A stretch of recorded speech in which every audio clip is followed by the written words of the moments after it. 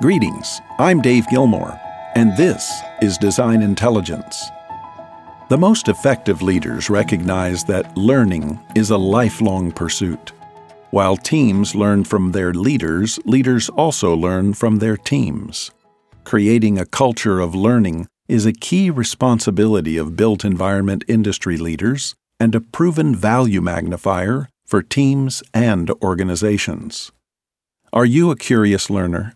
Are you anxious to learn more, explore what isn't known or understood, and risk falling along the way? Most shy away from the darkness of the unknown. Most won't take the risk of not understanding and the necessity of inquiry. How about it? What kind of leader are you? Learning begins with adopting or maybe just admitting that you don't know. As we often say, the first rung on this ladder towards authentic leadership is knowing you don't know and being able to say so to others. This self-awareness and honest humility sets a framework for accelerated learning. When you admit you don't know, don't understand, then you are able to leap into the oft-difficult process of unlearning. Far too often in the work I do, I encounter those who honestly believe they know when they don't.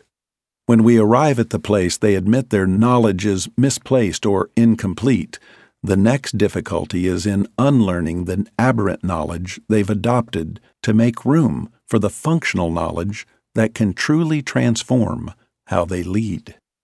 Unlearning can sometimes be a lifelong journey. Some of our biases and dogma seem related to our DNA, and we find it difficult to separate who we are from such debilitating perspectives. Alvin Toffler, the esteemed futurist, once said, "The illiterate of the 21st century will not be those who cannot read and write, but those who cannot learn, unlearn, and relearn." Lifelong learning continues to be a theme these days. Many are chasing it as a lifestyle, and it's paying benefits in both their personal and professional lives. As people age, the discipline of ongoing learning is a mitigation against memory loss and other debilitating conditions. Working the muscle of our brains yields only positive benefits. There's no downside to learning in and of itself, but the accumulation of knowledge can deceive us into believing we are more than others. Arrogance is the child of both knowledge and fear. Knowledge that takes the place of humble confidence, and fear that overcompensates to cover pretense. Beware believing knowledge is your validation of success. One of the ancients said long ago, "Knowledge puffs up." It inflates one's head, yet mostly what's in such heads is hot air looking for a mouth to express itself. Our learning should be a pursuit of understanding. When it's all been said and done, it's understanding that counts. I've accumulated knowledge for several decades now, yet understanding has been hard won. Once you understand, you realize how little you know. Solomon the Wise said almost 3,000 years ago, "In all you're getting, get understanding, for happy is the one who gets it." The life of a leader who gives themselves to continual learning will enrich a wide circle of others. They will take in much and give out even more.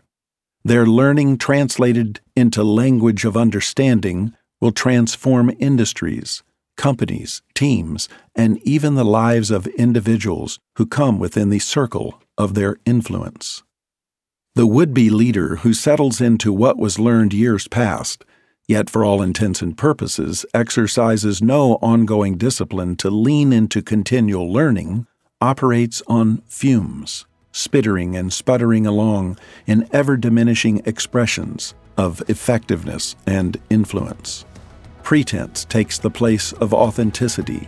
Arrogance substitutes for genuine understanding, and all are the lesser for it. What kind of leader are you? Until next time, I'm Dave Gilmore, and this is Design Intelligence.